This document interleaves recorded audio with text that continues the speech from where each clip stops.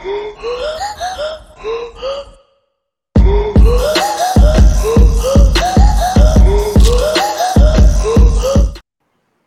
up, Talking Fight fans? Thanks for tuning in to today's episode of Knuckle Up, featuring yours truly, Mike Orr, and my man Cedric Ben in the den doing what we do best, and that's prospects. And don't we have a doozy for them today? We have a great prospect. It's Female Friday. Her name, Desiree Jameson. You guys might remember this woman if you have your ear to the ground like we do for prospects. Said Twerking after her pro debut win. Yeah, man. Wow.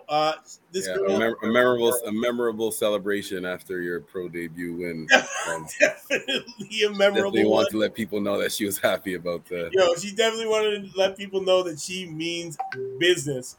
So, guys, she is 2-0 right now in the welterweight division. She's 32 years old. She's only 5 feet tall. Okay, she's a small girl. She is managed by Serafina of Born Rebel management company. It's been active since 2021. I guess they're the new kid on block, and they are definitely taking care of their women. But yes, we have got to talk about this girl. She is ranked 4th out of 11 in the welter division in the United States, 11 out of 74 in the world. In the U.S., she's in that division, man. It's headed up by Jessica McCaskill, and she's sitting down in those ranks, just behind a few girls here, man. She just fought Holly Lawson. That was her last fight. She's sitting one spot ahead of her.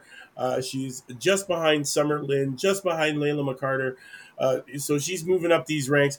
She didn't start boxing until the late age of, I believe it was 27. She began fighting in 2017. She was 27 years old. Her amateur record was 6 wins, 7 losses, 0 draws. Let's talk about her. Let's talk about her skills. I know you were watching that video. I know you've seen that twerk. Let's talk about it. Yeah. She likes to come in with a jab, but if you stand in front of her, she has no problem letting off combinations, and she beats up this Gala Ghost girl here. She got caught with a few jabs, but other than that, her defense is pretty tight. Yeah. She wasn't leaking or anything like that. She mixes up her punches. Sometimes I talk about landing the cross from different angles. If a person has their hands wide open, you can land that right down the middle. If they're a little bit closer, come with that jab and a cross a little bit to the outside. So she's storing her cross from different angles.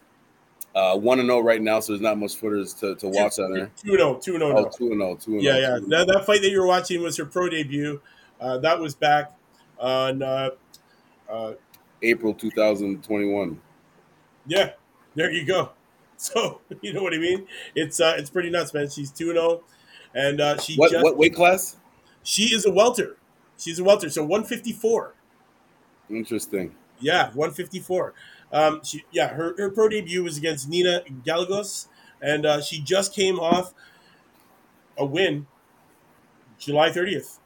And this one, she fought Holly Lawson, who was supposed to be a comeback fight for Holly Lawson, who was 5-2 going into this fight. And our girl here, Desiree Jameson, came out with a fourth round majority decision win over Holly Lawson in her last fight. I don't think she decided to twerk after that one, but I expect to see some crazy ring celebrations from this girl as we start to follow her career. Definitely, she's late into boxing, man. She's only been doing it for a few years. She didn't start competing until 2017. She's only debuted, within a year. Guys, be on the lookout for this girl, man. 154. Let's talk about her division for a second here. Okay, so in the world, she's ranked number 11th out of 74 of them. So she's falling right now, just in behind Dee Allen, Beatrice Aguilar. Couple of Canadians here, man. We got Candy Wyatt sitting there, Marie Pierre-Hole. We also got Yamil Reynoso is there. So she's got definitely a lot of competition to take on.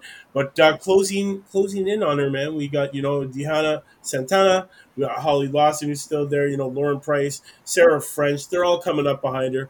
Definitely, it's a nice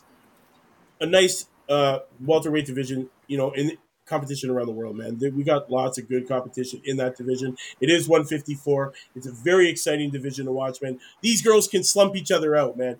That's a good thing. She doesn't have any knockouts yet, but I do believe we will see it as she progresses. Don't forget, she is a late bloomer into the game, already a pro. So guys, I think as she learns, as she goes along, with definitely the way that you can see her ability to punch and throw combinations, I do think we will see her eventually start to finish off her competition. What do you think about that, Cedric? Yeah, if she keeps fighting the way she is now, as long as she can keep this up, like I said, just catch the jab a little bit better. That's the only punch that she was really getting caught with, is the jab. Everything else, the defense is tight. Look, against the better competition, you keep letting them get jabs against you. It's going to set up other things. So she definitely got to clean that up. But other than that, yeah, man, I think she could, good potential, good Yes. championship potential. Yes, definitely. I believe there's a lot, man. And she is managed by Serafina. Serafina is an artist living in Brooklyn.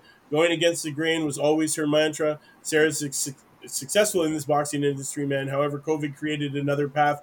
Once boxing was shut down, being a single mother of a beautiful daughter drove her to pick up a paintbrush and make a new lane for herself. Always a love of the art. Painting came naturally. The boxing world, along with people from all over, began to take notice. This was truly a different beginning for her as well, which is crazy. So, she's got an artist who is also a boxing manager, man, and seems to be doing Desiree Jameson right. Getting her the fights that she needs. Guys, I hope we get to see her soon. It is Female Friday. It is Knuckle Up. It is 4 o'clock. Well, it's after 4 now. It's your man, Mike Gorin, Cedric Ben, saying we'll see you next week. Don't forget Peach Boxing Interview Week getting underway. Watch out. We got them all booked in, man. All the prospects out of that gym over in New Zealand. And we're starting off with the head man, the man responsible for all this training, Isaac Peach. Monday, 5 p.m., special interview, and then followed by Andrei Mikulovic.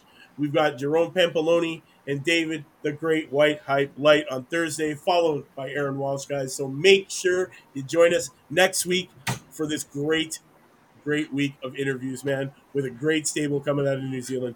We'll see you next time. It's your man, Mike Gore, saying knuckle up.